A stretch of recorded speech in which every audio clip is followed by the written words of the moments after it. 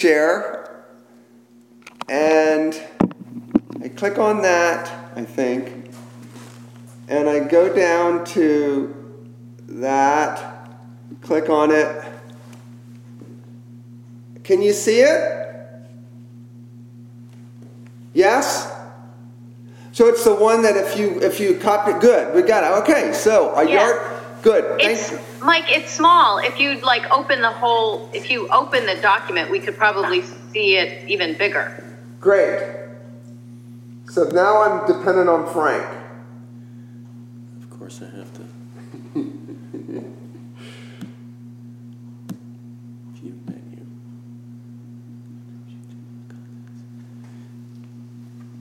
This is a preview. How do you open it? That's a preview. Double click on the file name.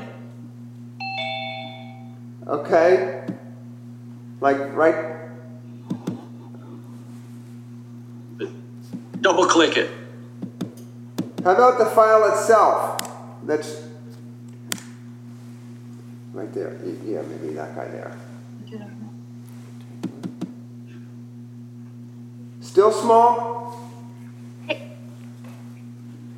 It's small, but we can see it. What about those 3 dots at the bottom? 3 dots at the bottom. Maybe that will give you the option to make it larger? Where it says more, you see what I'm talking about? I do not.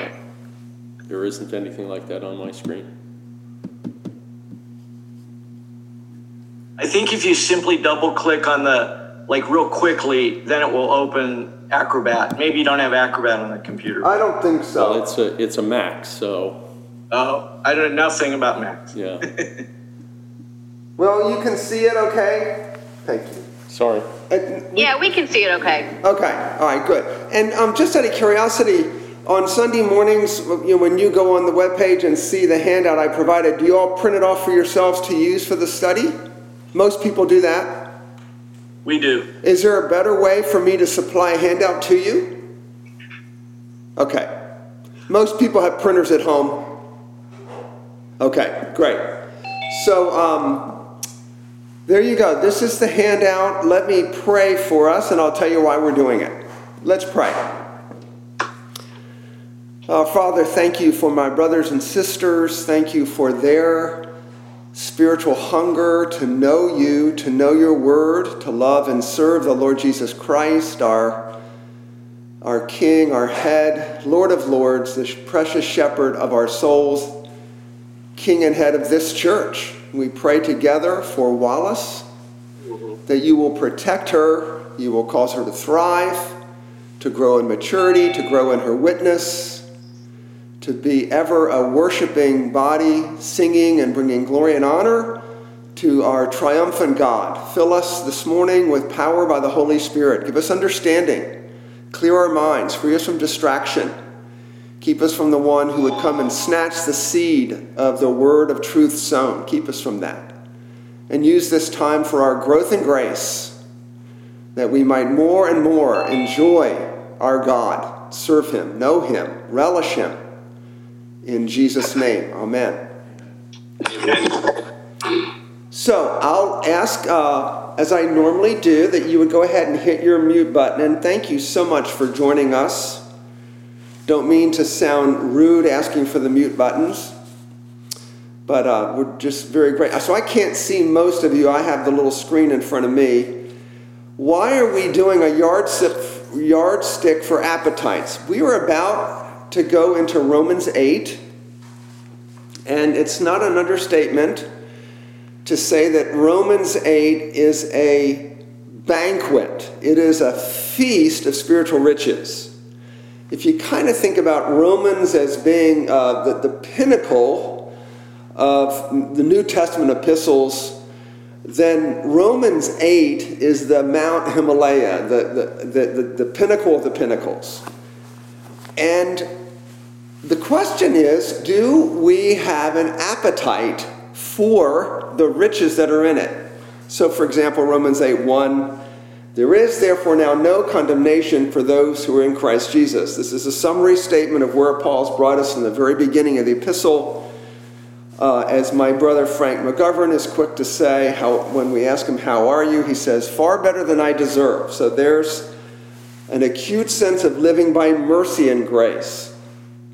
This verse is stunning in what it declares. This good news, there's no condemnation for those in Christ Jesus. So what I would like to do this morning with you is think through this idea of spiritual appetites and reflect on where Paul has brought us right up to the beginning of 8 and say, look, the reality is we are all supposed to be growing spiritually, and the truth is we change slowly. We change spiritually gradually. And so that raises the question, how do you assess spiritual growth? How do you assess change? One way is to look at what you have an appetite for spiritually.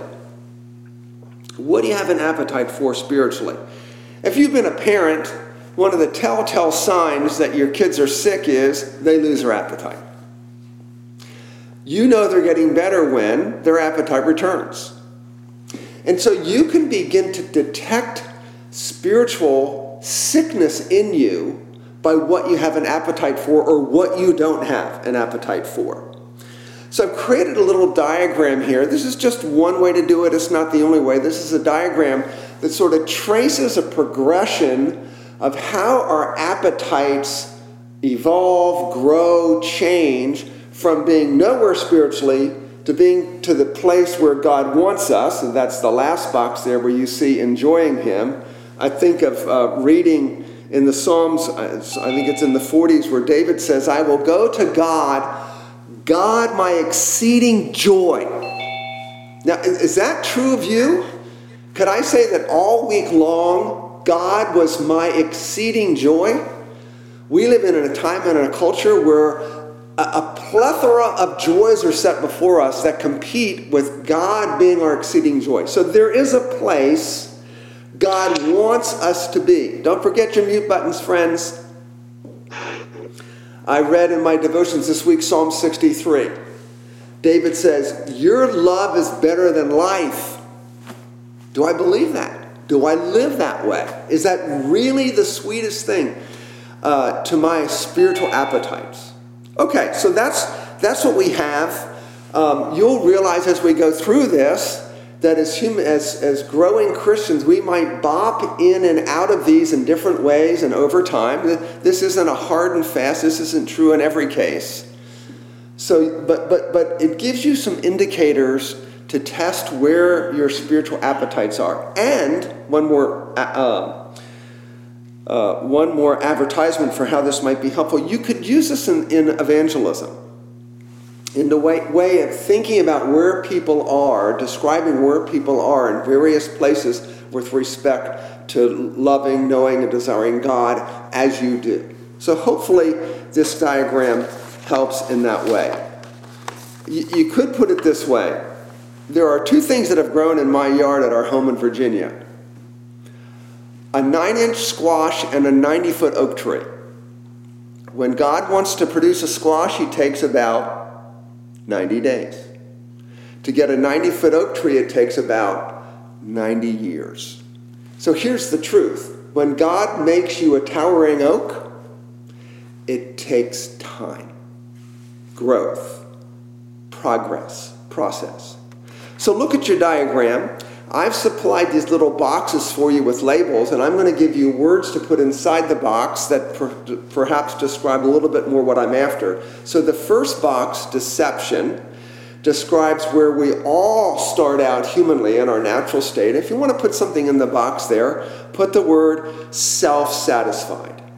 We're all born naturally complacent toward the things of God, even hostile to them. And we don't know it. We simply won't move towards God.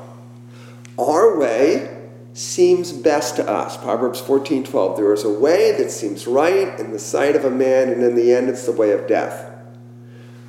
Given our left to ourselves, our depravity is veiled to us, and we create in our heart what I call phantom righteousness, a sense that I'm a good person. So we don't move towards God. Our way seems best to us, and our mode of living is autonomy, to be a rule unto ourselves, a law unto ourselves. And in that mode, we are naturally self-justifying, not only as it regards God. If we have any sense of who God is, we justify who we are. We're basically okay with him. And with a mode of just self-justification with respect to other people. We're naturally defensive. We are deceived to our true spiritual condition. You might call it being full but empty.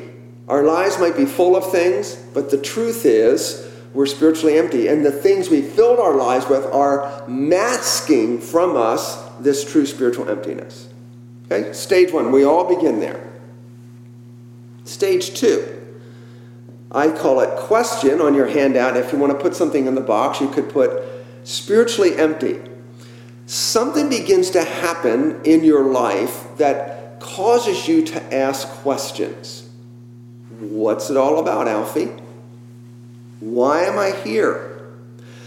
Often God uses suffering to bring this to pass. He may use loss, a sense that things just aren't adding up, experiencing a lack of purpose, maybe a crashed marriage, a devastated relationship. This isn't the life I hoped for or dreamt about, and it gets you moving off of this place of self-satisfied deception. Maybe it was a failure. Maybe you were an optimistic person and pessimism clouded that. Perhaps you were very successful and it left you empty, longing for more. God will use anything. And in your relationships with your neighbors and coworkers and unbelievers, you want to be circling around them as it were they're an island, finding a place to beach your boat. And if you talk long enough and listen carefully enough, people will give you beaching points of where these things may be in their lives. But you just need to get to know them, be a friend to them, listen to them, ask questions, and begin to tease out where they might be experiencing a lack of purposeness, a spiritual emptiness. People, by and large, are fearful, and they're lonely, and they may be experiencing rejection. So listen for these things. Obviously, the gospel is our only sure hope to these things. So emptiness is actually a very good thing. You could put it this way. When life isn't working, perhaps God is.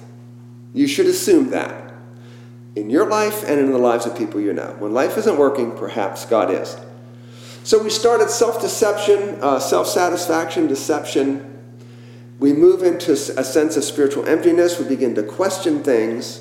Stage 3, I'm calling weakness. And if you want to put something in the box, put spiritually hungry. Obviously, this stage follows naturally from the one before it. What's the difference? At this point, you really begin to experience weakness. Your props fail you. Your methods of coping begin to misfire.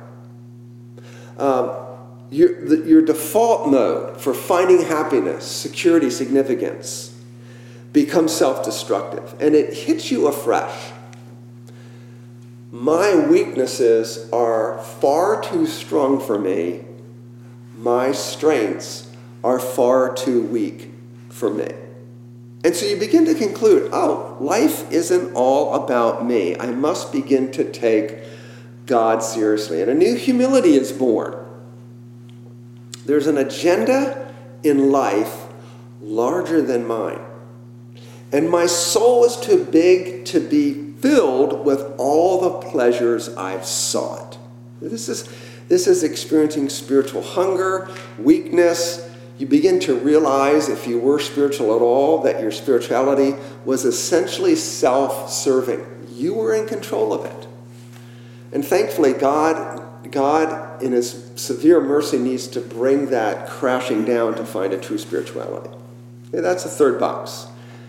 Weakness, you experience spiritual hunger.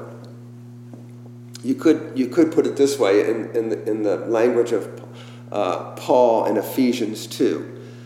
The power of the flesh, the spiritual forces of wickedness in the heavenly places, and the world are now formidable foes.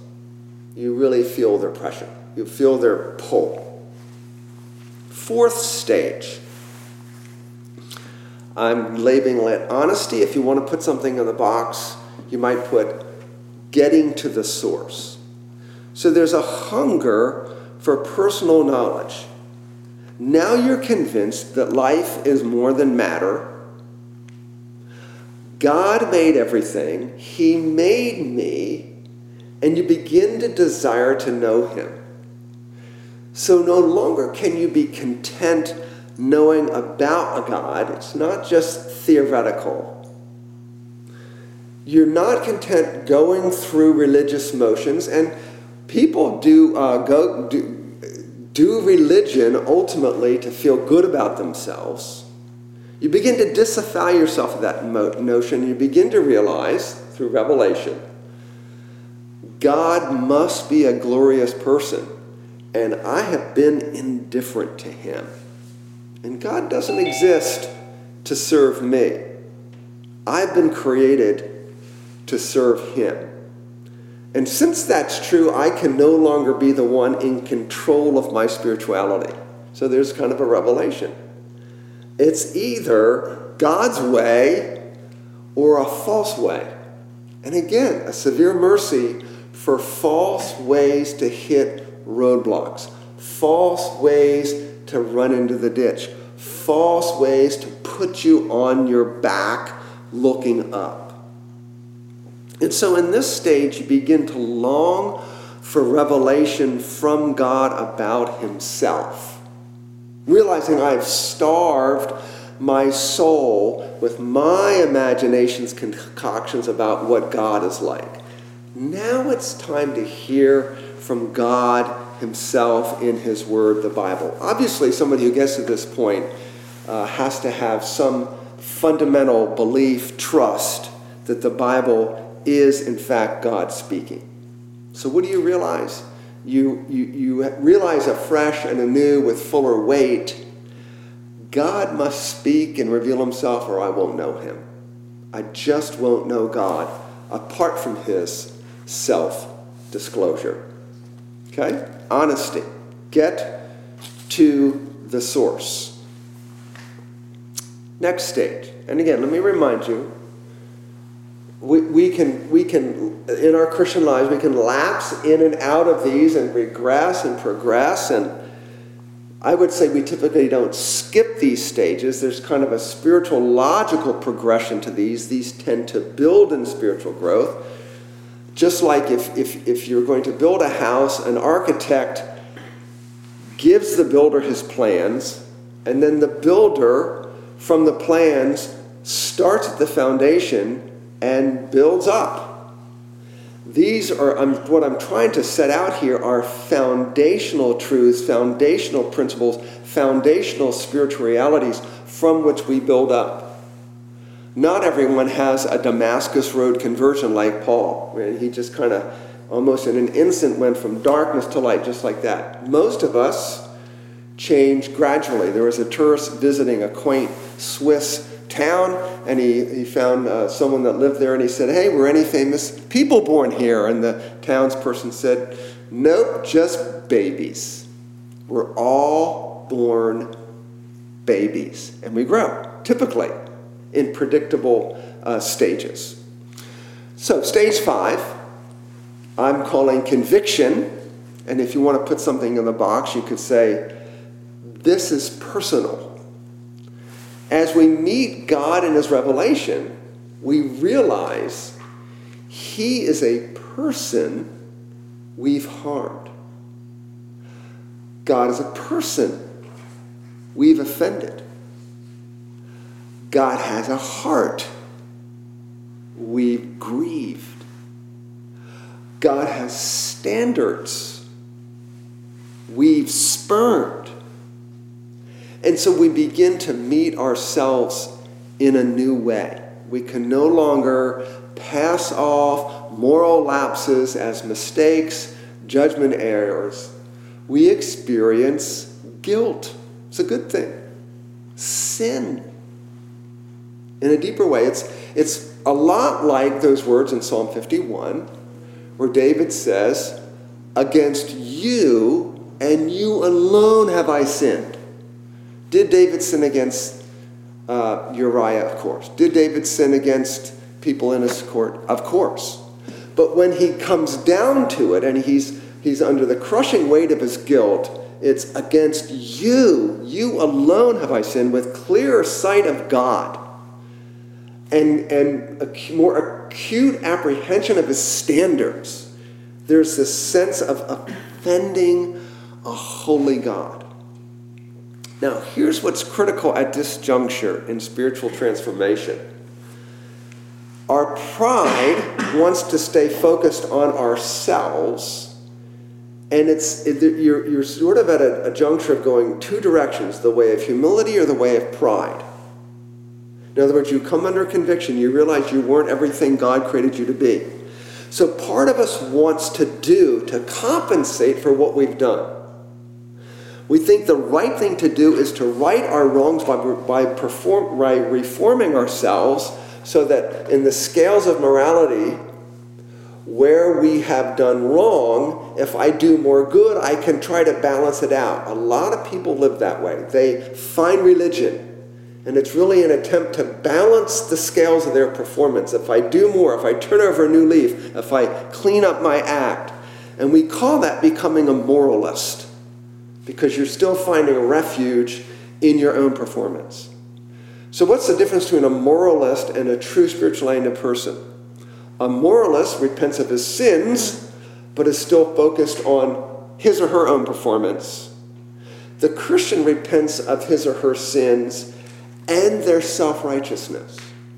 That is, any attempt to curry favor with God by what they're doing. Very critical juncture. The way of humility, the way of pride. Next stage. I'm calling it forgiveness. If you want to write something in your box, it's feeling dirty, desiring to be clean. So this is the stage where sin weighs heavily on your soul. Sin, it's more than just doing wrong or not doing enough of the right. You feel the need to be forgiven, to come clean with God. You realize sin stands between you and God. And the need to be forgiven is an acknowledgement my efforts at self-improvement cannot make me clean. Think of Psalm 130, verse 1. If you, O Lord, should mark iniquities, who could stand? So under the burden of sin, under the weight of sin, under the acute awareness of, and of course there are three words in Hebrew for sin: iniquity, referred to pollution of heart; transgression and sin, missing the mark, overstepping the bounds, these three different words. If God marked iniquities and we're crushed under the burden of our sin, you couldn't stand and say, accepted it. If God marked iniquities, you would be still laid low in your guilt. So sin now is more than simply failure, putting you at a disadvantage. It's an affront to God. It isn't just breaking the rules, it's breaking the heart of God. Because what is sin? It's living as if I know better than God. That's just folly. Who knows better than God? Look, you're born that way. We Christians continue to act that way, as if we know better than God. As if we can be our own sovereign. And again, as an act of severe mercy, God may bring you into life situations where, although you thought and acted like you were sovereign, he put you in a situation where you weren't in control. You had that lousy boss, you had that awful marriage, you had those rebellious kids you couldn't control. Good. God is pushing you to the place of trusting his sovereignty, believing he's the only one that's in control. So you have a fresh awareness of sin that leaves your heart longing for cleansing. You think of the parable of the tax collector and the Pharisee. Both of them go to church. The Pharisee is standing there praying, I'm so thankful I'm not like this scum of the earth over here. I'm so thankful I'm not an adulterer, an extortioner, a blasphemer. When, in fact, the way he's treating this other guy, he's guilty of all of these things. That's another discussion for another day. And here's the tax collector, head bowed, a sense of his grief, can't even look up at God. And what is he doing? He's beating his breast, a symbol of self-malediction, a symbolic gesture of saying, I deserve to be beat by a holy God. And all he can do is cry out for what? Well, our English translations say, have mercy on me. It's the Greek word propitiation. Propitiate me. Propitiate takes us to the place of sacrifice, where God propitiated the sins of his people, and blood was poured right there by the high priest over the Ark of the Covenant, showing God himself would be the one by his own blood making us clean. Every Jew throughout the history of Israel, when he brought a sacrifice of an unblemished, pure animal, and that blood was shed for that animal, and that animal died, should say to himself, that's the death my sin deserved. And there would be a longing for a blood that would cleanse his conscience, put away from his conscience that I'm truly, really clean. Hebrews makes clear that blood couldn't do that. It all pointed forward to the blood of the God-man, our substitute, the Lord Jesus. So no wonder the New Testament calls it the precious blood of Jesus. You long for cleansing, to be free of this dirt. And of course, that's a daily practice for Christians, isn't it? We continue to confess our sins. We'll do that later in the worship service today. Most thoughtful Christians have a time, either in the morning or at the end of the day, when they just come before God and they long for cleansing. They confess their sins. You know that lovely prayer acrostic. Adoration, acts, adoration, confession, thanksgiving, supplication. It's a wonderful pattern for prayer. You start with adoration, telling God who he is. Then you confess. You thank him for forgiveness. Thank him for your redemption. Thank him for your blessings. And then you ask him for the things that you need. Adoration, confession, thanksgiving. This is a part of our daily lives. Stage 7, hunger for righteousness. So underneath the box, I put righteousness. If you want to put something in the box, it's the need for another. Begin to look outside yourself. What do I mean? The sweetness of forgiveness and consciousness of sin's odiousness produce a desire to be more like Christ. So you become a Christian, you begin to grow as a Christian, you read about Jesus in the Gospels. The Holy Spirit has a way of giving you an attraction to Jesus, a desire to be like Jesus, and the more you see Jesus, the more you realize what? I'm not that. He, in his pure humanity, makes me look like a complete failure. I am not Jesus. And so who will plead my case before a holy God? Who will represent me in perfect righteousness before a holy God? I want to go to heaven. I want to see God. I want to be in God's perfectly righteous space. But I can't be that on my own. Is there someone else who can live the perfect life I owe God in my place? Is there someone who has absolute unwavering moral perfection that will give that to me as a gift with which I can make a claim on the presence of a holy God? Well, the gospel is, yes, it's a double imputation. Your sins to Jesus, he cleanses you of the guilt of your sin. His righteousness to you. Jesus bears the penalty of your sin on the cross. His death is sufficient to forgive you and cleanse you, but that's only half the gospel. The other half of the gospel is he imputes to you his perfect record. So about a month ago, I received in the mail a letter from someone I don't know. He lives in the next town over. Turns out he's a Jehovah's Witness. And he probably, just as an act of obedience, started going down a directory and sending out letters to different people that live near him. So it sat on my kitchen table for a few weeks, and I finally decided, Lord, I pray for opportunities to share the gospel. I think you put it in my mailbox. So I wrote him a letter back and included a gospel presentation. I've written many gospel tracts. One of them was Why Jesus, and it's got the gospel in it. So I mailed it back to him with a letter thanking him for his concern for me and saying we had much we'd agree on, and would he read this? Well, I got a letter back in the mail on Friday. And so predictably, he is going down two rails. He's going down the Jesus is not God rail, and he's going down the we're saved by Jesus and our work. So he's quoting James chapter 2, which is pretty predictable. So I get to respond back, and I will. And I'm going to ask him, what exactly did Jesus come to do for sinners? What exactly did he come to do? The gospel is he did two things. He came to live perfectly in our place, the flawless, a righteous life none of us could, so that, and as God doing that, so that he can offer himself a substitute, an atonement for us on the cross. And I'll ask this question. What is lacking in the perfectly righteous life of Jesus that we have as a gift that we could contribute anything to? The cults confuse what the reformers got. We're not saved irrespective of our works. We're saved by grace alone through faith alone, but not by faith, which is alone. That's what James is teaching.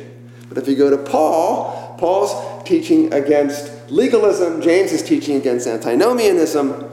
You put them together, you have the real gospel. Anyway, little diatribe there. I get to share with this man that my hope is in nothing I do. It's all in what Jesus did. And that's the truth, that's the power, that's the gospel that changes us to be people, that recreates our hearts so that when we are then zealous to do good for the Lord. Not perfectly, but there's definitely a new trajectory in our lives. So we're at this stage which is righteousness. We need the righteousness of another. We're looking outside of ourselves for that. We find in Jesus all that we need. He saves us from our sins, and he credits his perfect righteousness to us. Don't forget your mute buttons, beloved. That's why it's all of grace, all of mercy, all of Christ. Next stage. I'm calling it no, and if you want to just put something in the box, just a hunger to love.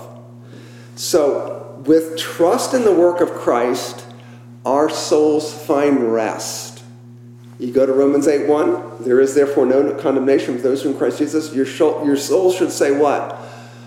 Okay, good, rest, you're at peace. See the connection between 5:1. Therefore, having been justified by faith, we have peace with God through our Lord Jesus Christ. Couple that to 8:1. There is therefore now no condemnation for those who are in Christ Jesus. Almost the same thing said in different ways.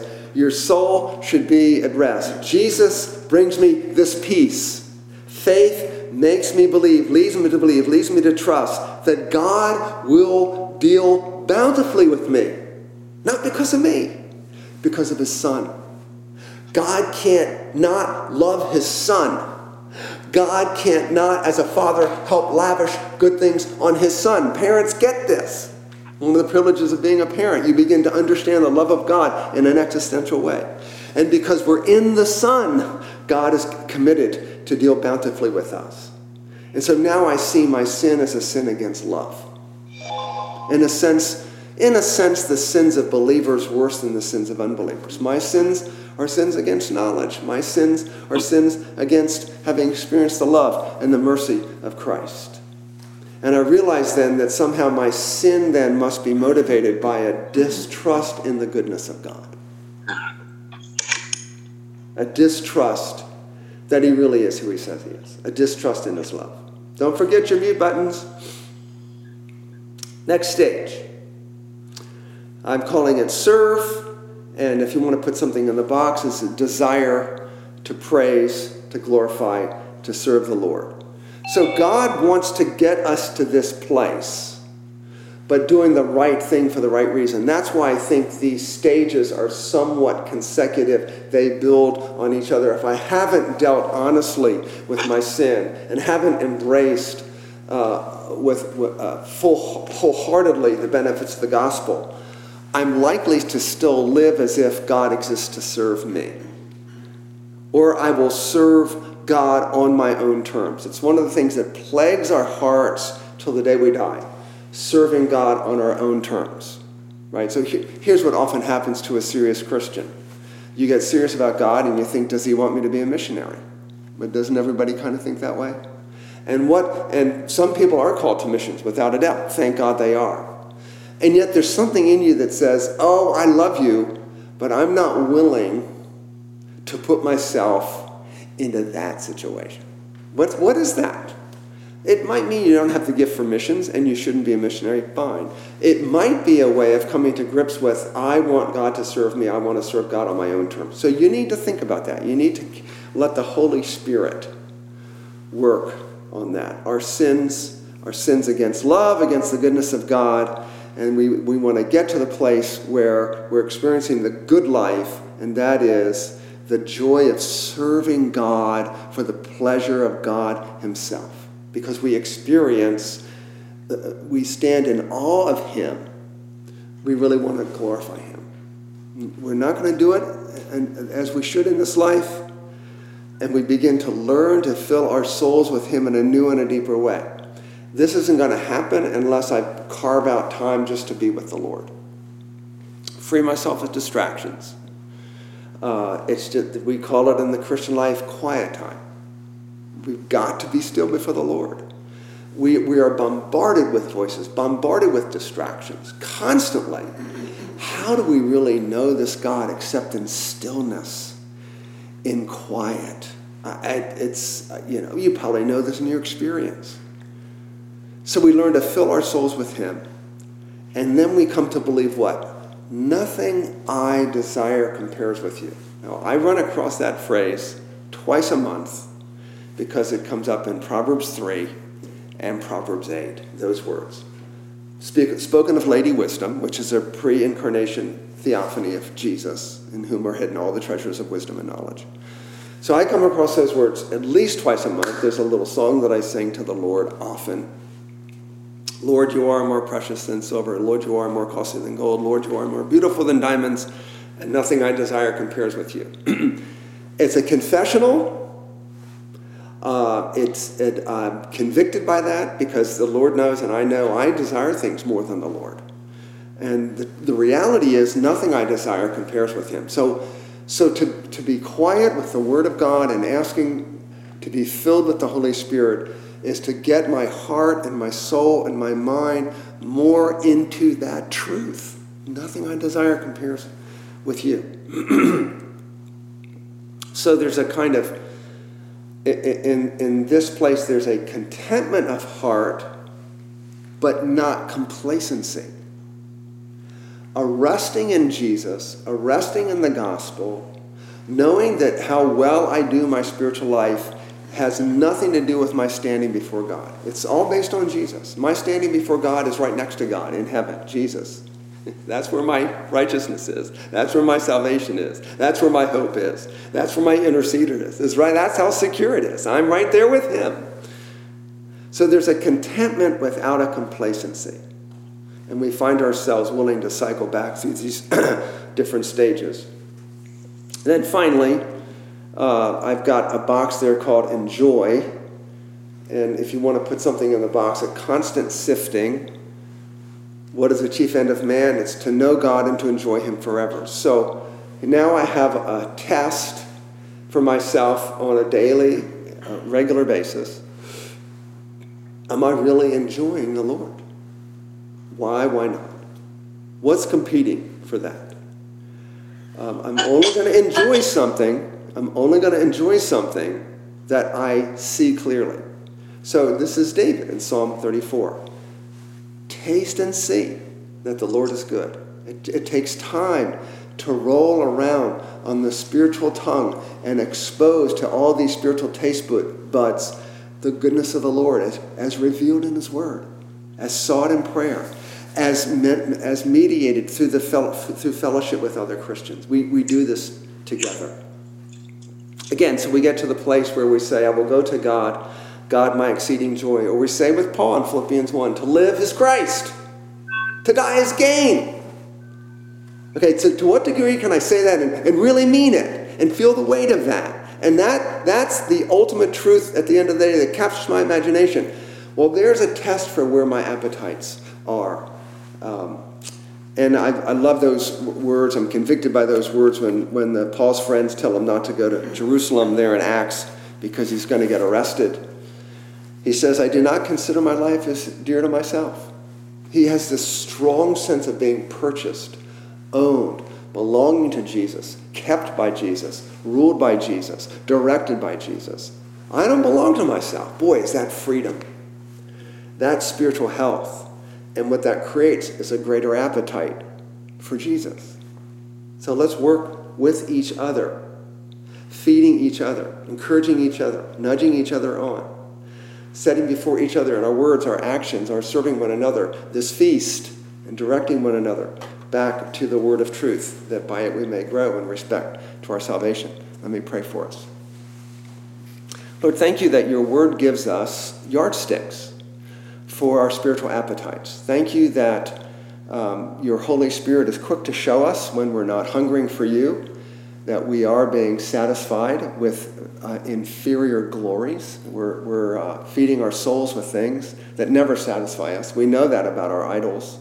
Sin just says more, more, more, and it never gives up, and it leaves us feeling empty, full but empty. That's not the case with you.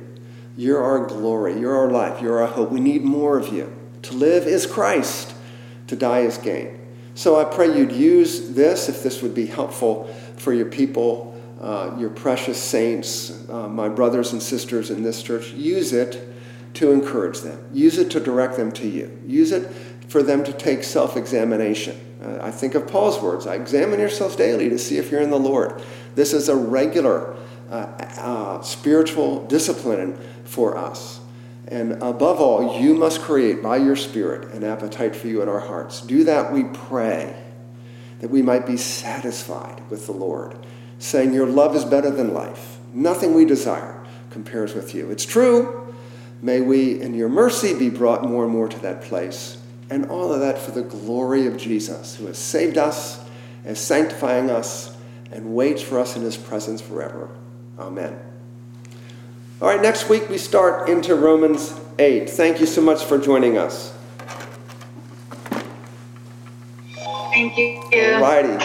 Thank you. You're welcome.